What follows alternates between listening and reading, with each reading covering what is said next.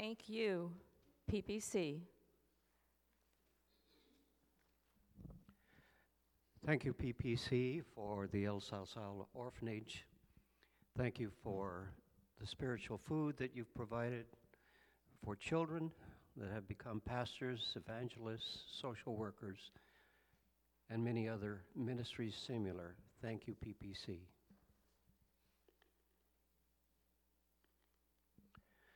Thank you, PPC, for the Nueva Vida ministry, where Spanish-speaking people can come, hear the word, worship in Christian fellowship. Thank you, PPC, for Nueva Vida Bible study. Thank you, PPC, for events and parties for members and friends. Thank you, PPC, for the food for finals when college kids come over to our church and they're fed as they study for their finals. Thank you, PPC. Thank you, PPC, for the choir, for the chance to sing and praise, the chance to celebrate life and joy and Christ's presence among us through music. Thank you, PPC, for the Bridge, a ministry that reaches out to those who are unchurched, those who are disconnected from a church, and those who are seeking to find and be part of a church.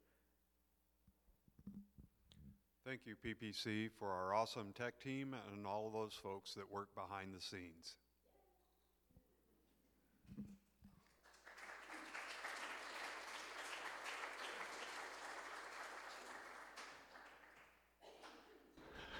Well, over the last month, we've tried to show you a few snapshots of PPC at work. They've been kind of fun, haven't they?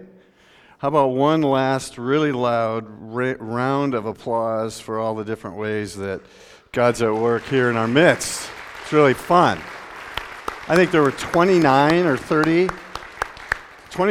different slides that we tried to show, and I'm sure there were more, which is just a great sampling of all the fantastic and amazing ways that you all serve. We're thankful. This doesn't receive any outside funding. The most fantastic part of the story is we fund this. I fund it. Alfredo funds it. Roy, Debbie, every single one of us in this room, we fund these ministries. This has been a month to say thank you. It's been a month to ask you to help us keep it going. There are pledge cards in the back. We take these seriously, and if you fill out a pledge card, there's also a round circular bin, not to be confused with a trash can, and you can put it in there, and that will help us as we finalize and complete our budgeting process. So on behalf of myself and the session and the deacons, all the leadership here, thank you, PPC. God is good. All the time. God is good. Okay, this is our last week, and we're going to take a break from Go. Go is a very slow walk through the Gospel of Luke, and we're watching Jesus going about his ministry and hopefully finding touch points in our own life and strategies to go. Today's text is, it's a story, and it's called the Transfiguration. I want to turn your attention to Luke chapter 9, verses 28 to 36. Let's read the text together, and I'll point a few things out as we go. And hopefully you'll find just that this morning's worship songs from the celebration choir, Our Soul Magnifying the Lord, praising God's name, The Earth is Yours, Vapor, Mindy's moment with the children, all point us to this amazing encounter with a holy God. It's very powerful. About 8 days after Jesus said this, he took Peter, John, and James. Now, Peter, John, and James are kind of at the top of the discipleship class. These guys are going to graduate cum laude, magna cum laude, and perhaps summa cum laude, and I don't know if I got those in order, but you get the deal. These three were with Jesus when they healed Jairus' daughter. They're going to be with Jesus after the resurrection. So these three folks are really making a run for the head of the class. And Peter, John, and James with him. and they went up onto a mountain, and hear this, to pray. They went to pray. I didn't have that memorized. Can you? There we go, thanks. I wish I did. I'm just not that good. And as he was praying, here's what I want us to get. They went to pray as he was praying. Okay? As he was praying, the appearance of his face changed. And his clothes became as bright as a flash of lightning. One of the translations says that Jesus' appearance changed from within. Two men, Moses and Elijah, appeared in glorious splendor, and the three of them were having coffee. They were talking with Jesus. They spoke about his departure, which he was about to bring to fulfillment at Jerusalem. Peter and his companions, now you got to love these guys, right? Peter, James, and John, these are three men after my own heart. They were very sleepy. So they decide, as cool as this is, I need a siesta. But when they became fully awake, they saw his glory and the two men standing with him. As the men were leaving Jesus, Peter said to him, Master, I got this great idea. You know what we need to do? This has been the most amazing moment that I've ever encountered, that I've ever seen. We have got to tabernacle this. We have got to set up 3 booths so that we can come back here forever and try to reenact this profound experience that we all just had, so that it never, ever, ever, ever goes away. Does that sound familiar? It's so good for us to be here. Let us put up these 3 shelters, one for you, one for Moses, and one for Elijah. He did not know what he was saying. While he was speaking, a cloud appeared and covered them. And, you can't miss any one word here. It's just that thick. And they were afraid as they entered the cloud.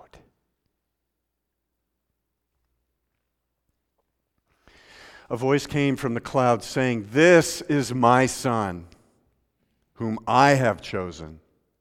Listen to him."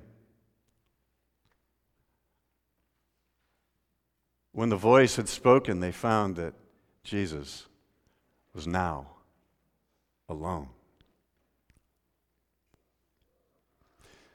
Now, this is curious to me. The disciples, Peter, James, and John, kept this to themselves. They didn't tell anyone at that time what they had seen. Isn't that curious? I mean, I don't know about you, but if I'm on top of a mountain having a ridiculously spiritual experience, when I come down from that mountain, I'm going to tell a lot of people. But they didn't. They waited until after the resurrection. Something significant is happening in this story. Okay, the reading of God's holy word. Thanks be to God. Amen.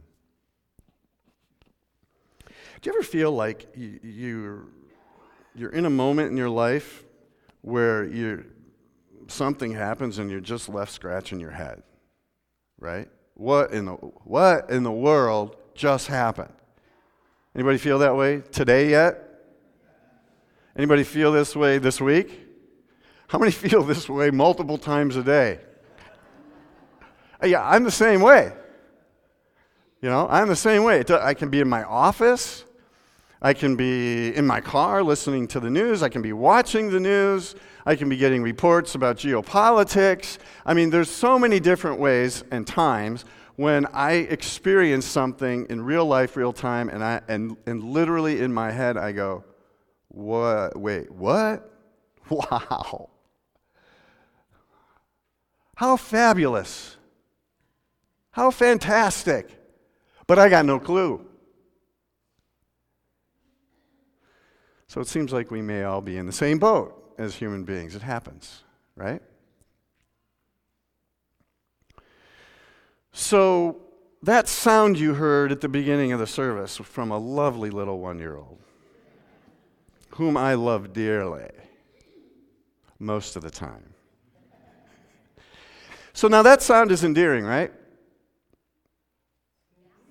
Thank you very much.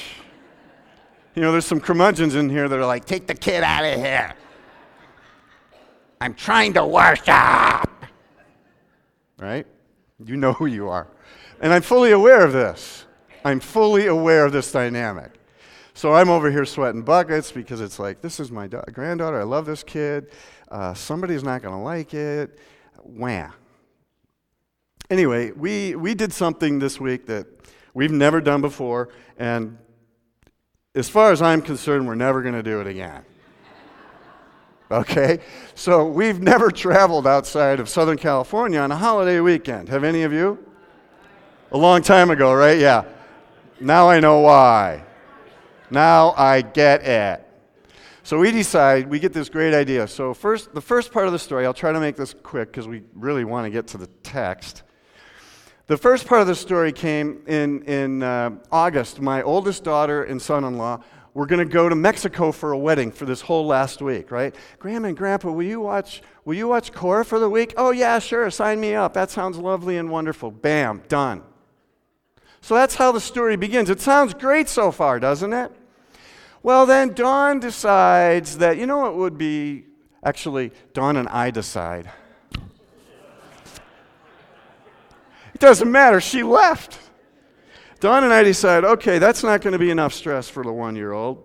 Let's get in the car. Well, actually, Dawn decides that she and Cora are going to fly to Phoenix one way, and I'm going to work a couple days, and I'm going to drive to Phoenix and meet up with them because Katie is still going to be living there. But by the time the week rolls around, Katie's quit her job and moved to Durango, Colorado, so she's not even going to be there. And my in-laws are coming as well. So Thanksgiving this year, short story, maybe long, depends on your perspective, is we're going to have Thanksgiving in a hotel in Phoenix. Right? Which is great. And we all, the flight gets there on time. I get there on time. We have Thanksgiving one day early because Katie finds out 3 days before Thanksgiving that she has to work on Thanksgiving Day for double time. Now, what 26-year-old is going to pass up working on Thanksgiving for double time? So we pre-order a Thanksgiving dinner that you go pick up and heat, right? And you have it at the table. And we gobbled that sucker down in 8 minutes because Katie had to hit the road on Wednesday. So things are going really pretty good, slightly different, but pretty good. And until Wednesday night hits, because that sound you heard didn't stop all night long because she didn't feel well. Now, it sounds really cute in a sanctuary, but remember, hotel rooms are smaller than this room. So every hour, that's lovely. Oh, lovely sound. It was beautiful. Woke us up. So, needless to say, nobody has slept for the last 4 days. And, it gets better. Yesterday we decided, let's leave on Saturday because the traffic will be better. And it really was. It was better until, Palm Springs. Palm Springs, it's like the worst trick in the world because you think you're home, but you're oh so far. How did this happen? Now, the other fascinating thing that just blew me away, you're going along, you're tootling along at the speed limit, and all of a sudden you see red taillights. Oh, I better slow down. I better stop. You come to a screeching halt, and you sit like that, creeping along for about a half hour. And then all of a sudden, as if magic, you pick up speed, and you're going back to the speed limit. There's no crash. There's no, and the reason I know this is because this happens 6 to 8 times. between Palm Springs and 91 when we decided to finally get off on Savvy Ranch. This happened 6 to 8 times. I'm like, why are we stopping? There's no reason for it. Now, what you need to understand is my 1-year-old granddaughter hates the car seat. And that screech was her happy screech. Do you know what that screech sounds like when she doesn't like to be tied down? She arches the back. So needless to say, multiple times yesterday, I was scratching my head saying to myself, go figure, what in the world is happening here? It happens in life, and it also happens in our walks with Christ. It even happens in life in the church. Does it not? Now that's the somewhat humorous. Then all you got to do is watch the news, see the reports of fires, listen to geopolitics and survivors of shooters and the lament of the deceased. And you're left scratching your head. To me, this text could be a survival guide when you have no idea what's going on in your world. And let me pull out and briefly highlight 6 steps we might take when we're trying to make sense of what is seemingly out of control, beyond our understanding and recognition.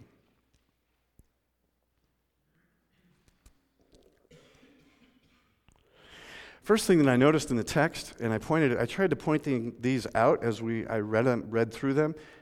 Keep praying. Remember, Jesus went up to pray. It was while Jesus was praying, it was while Jesus was actually praying that this experience of the glory of God shining in and through Jesus occurred. While he was praying, this bewildering thing happened.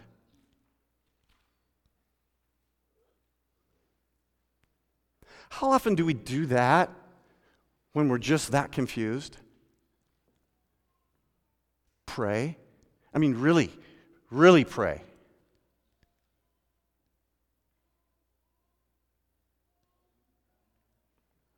I'm going to confess to you that when I was on the highway yesterday, I was talking to myself. I was saying a lot of words, but it was rarely prayer.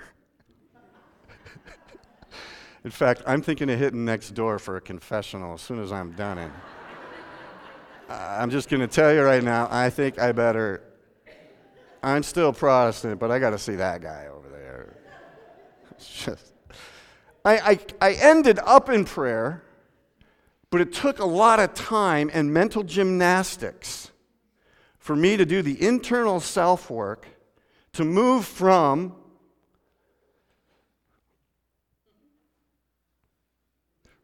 the itty-bitty crummy committee in my head trying to make sense of something that I couldn't make sense of to finally surrendering it and saying, you know what?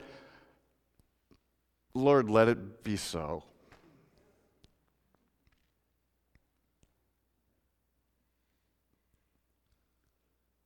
The good thing about this text is it really doesn't stop there. But that's where it begins to really make sense of the seemingly ridiculous. Take however much time, do the internal self-work you need to actually pray. Because when we actually pray, at least according to this text, Jesus shows up with Moses and Elijah, and Jesus is transformed from the inside, right in front of us.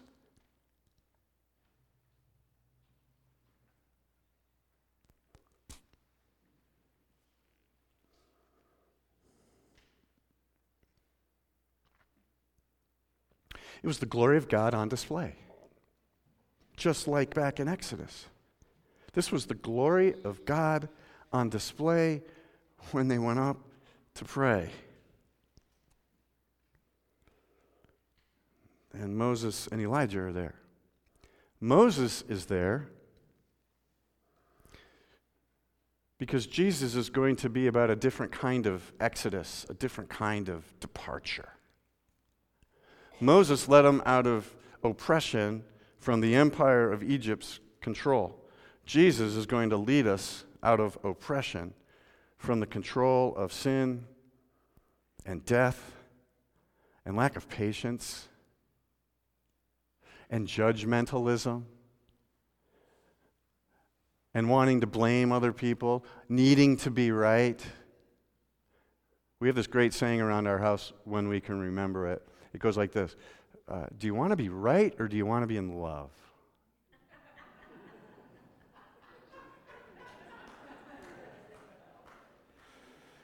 Now, the key to delivering that line or asking that question is all in the timing. You're smart adults. I'm going to let you figure out when the best time to use that zinger really is. If you need to be right, you can be right, but I just want to be in love, sweetie. Sometimes it works. Moses and Elijah are there to show that Jesus fulfills the two and takes us further. See, the gospel story, gospeling in our midst, is that it's never about the tabernacling of the past. It's always about the work of God going forward in new and hopeful ways. Please give me an amen. Thank you. So that would be the first thing to remember. Second thing, and I'm going to try to go a little quicker, don't fall asleep. Now, it may not be a literal sleep. I mean, you can metaphorically fall asleep. You can metaphorically fall asleep by needing somebody else to be wrong so you can be right. That's the same thing as just falling asleep, forgetting what you're supposed to remember, which is why we do communion weekly, monthly. Sorry, I'm a little off kilter. I've been up a lot of nights. Trust me. But these guys are classic. They fall asleep. I fall asleep. You ever fall asleep? You fall asleep in here. It's so easy to fall asleep. The story asks us not to fall asleep. Just be vigilant. Stay awake. Be mindful. Sober-mindedness. Third, and I think this is obvious, let's try not to tabernacle the past. We're not going to build 3 booths. We're not going to build 3 shelters so we can come back here and remember how great everything was. We're not going to memorialize anyone or anything in the past. It doesn't matter if it was Moses or Elijah or a different pastor that preceded me or us. We're not going to do that. That's not being faithful to the transformational work of God in Jesus Christ that's always pointing us forward.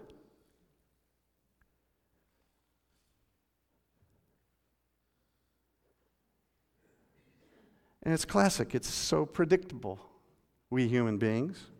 We still do this. Some of us may take a selfie, but we do it in a variety of different ways, and it would be just too much fun to articulate them all. And the reason we do that is because when we become afraid, like Peter, James, and John were in the story, when we become afraid, it's tempting to overly sentimentalize the past in order to make it more than it actually was. The past is just a mile marker. It's not the end game.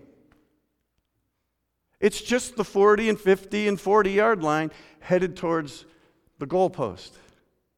But when we get afraid, man, we need security. Memorialize the past. May it never change. That's not gospel. That's fear.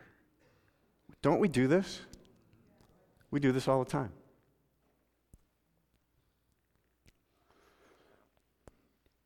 But the powerful aspect of this story is that Jesus and these 3 stooges, I know, I was just so excited to use that. Peter, James, and John, the 3 stooges. even in the midst of all their imperfections, wanting to tabernacle the past, falling asleep, not sure what's going on, they still have this an amazing encounter with God. Here's the miracle of it, a brand new way. Wait, we can experience God and encounter God in brand new ways? Even the Three Stooges just learned that.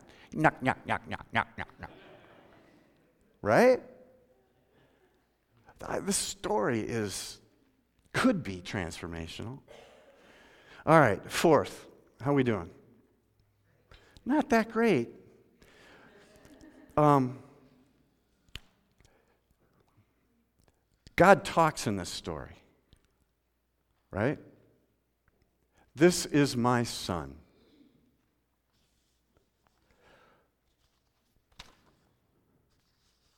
Whom I have chosen. Listen to him.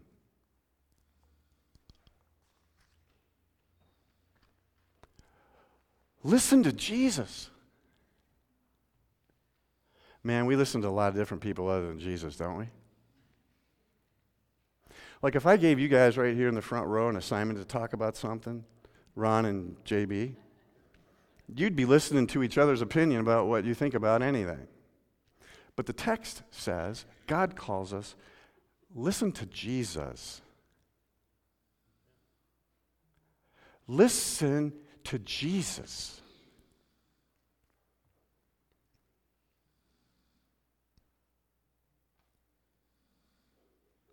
That's a kicker to me. The other thing, number 5, I think what we have to really wrestle with in our contemporary culture is time, in fact, does bring clarity. Time brings clarity. It's okay to live in a messy middle for a while. Remember the Three Stooges, Peter, James, and John?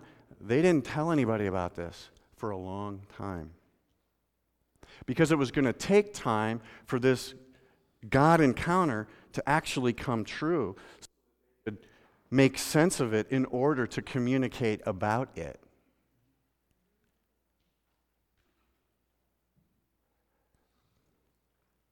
So when we're scratching our heads, this is a lot of helpful strategies, right?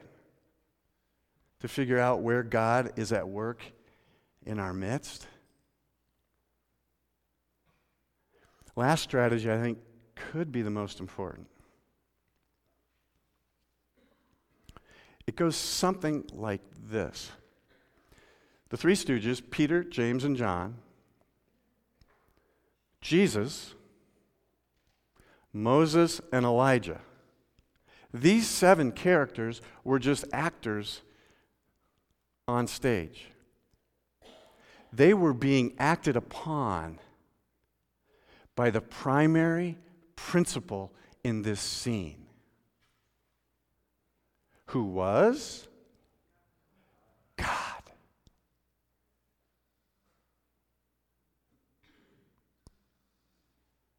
God. God was more important in this scene than Peter, who the church would be built upon, James, John, Jesus, Moses, and Elijah. Now, this is an all-star team. This is already an amazing all-star team.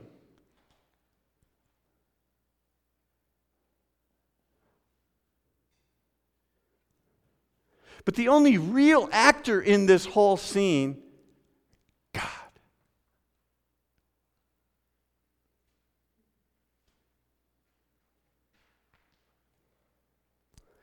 You know, it's a funny mountaintop experience. You know, we go on retreats because we want to have that mountaintop experience, right?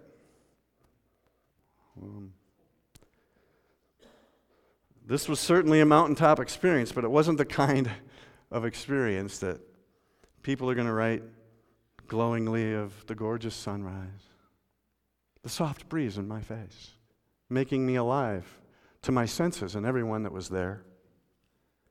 Sand between my toes and the flowery language that makes us just, feel feel those spiritual goosebumps? Aren't they special? This is not that kind of mountaintop experience. This is a mountaintop experience that speaks of the death of the Son of God. Because that's what's coming. That's Friday. But Sunday, the resurrection will soon be here. And the ascension has to take place so that the Holy Spirit of God can fill us, the church, through millenniums with the very Spirit of God to continue to carry the work of God in Jesus Christ as the hands and feet of Jesus Christ, starting right in our own neighborhood. But friends, and forgive my language, but God help any one of us and all of us if we are hell-bent on tabernacling anyone or anything of the past. Because that's not the power of this story. God is. God is. And that ought to give us some semblance of hope, because there's not a day that goes by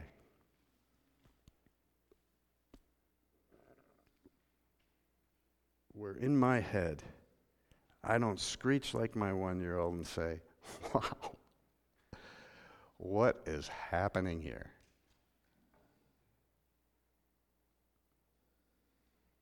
But the gospel today is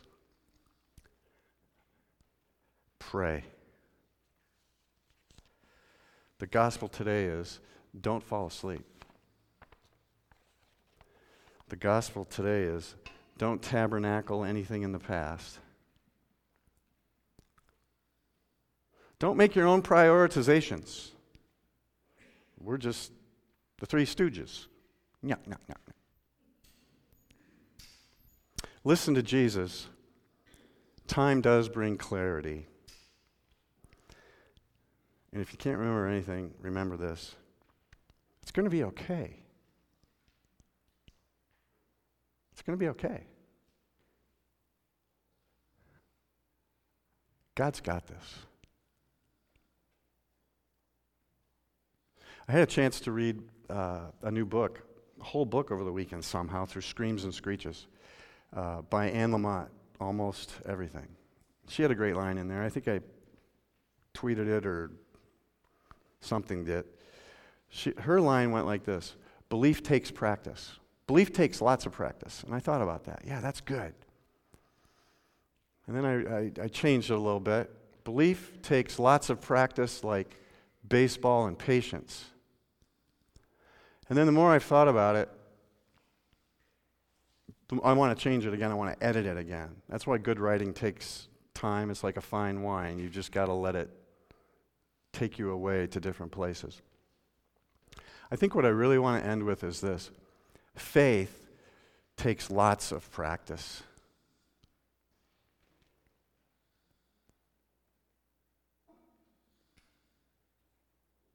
Like baseball or golf, or patience of a 1-year-old that really hates to sit in a car seat and wants you to know it.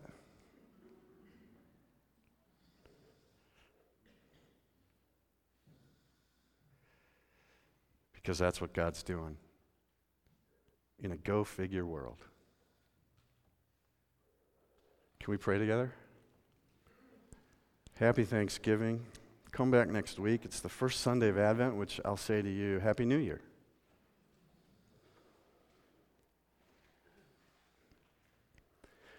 I have so many imperfections, I'm going to do the benediction and go walk and ask for forgiveness next door.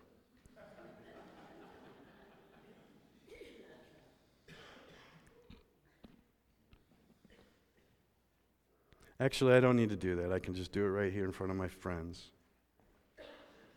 Forgive us when we're impatient. Forgive us when we want to be in control. Forgive us when we want fast answers. Forgive us because we always want to be right. Make sure that somebody else is wrong. Forgive us when we want to tabernacle the past. Forgive us when we fall asleep. Oh, I love that. Just forgive us, God. Forgive us in and through Jesus Christ. Give us the courage and the sustaining, persevering grace to live by faith, to know that you've got this.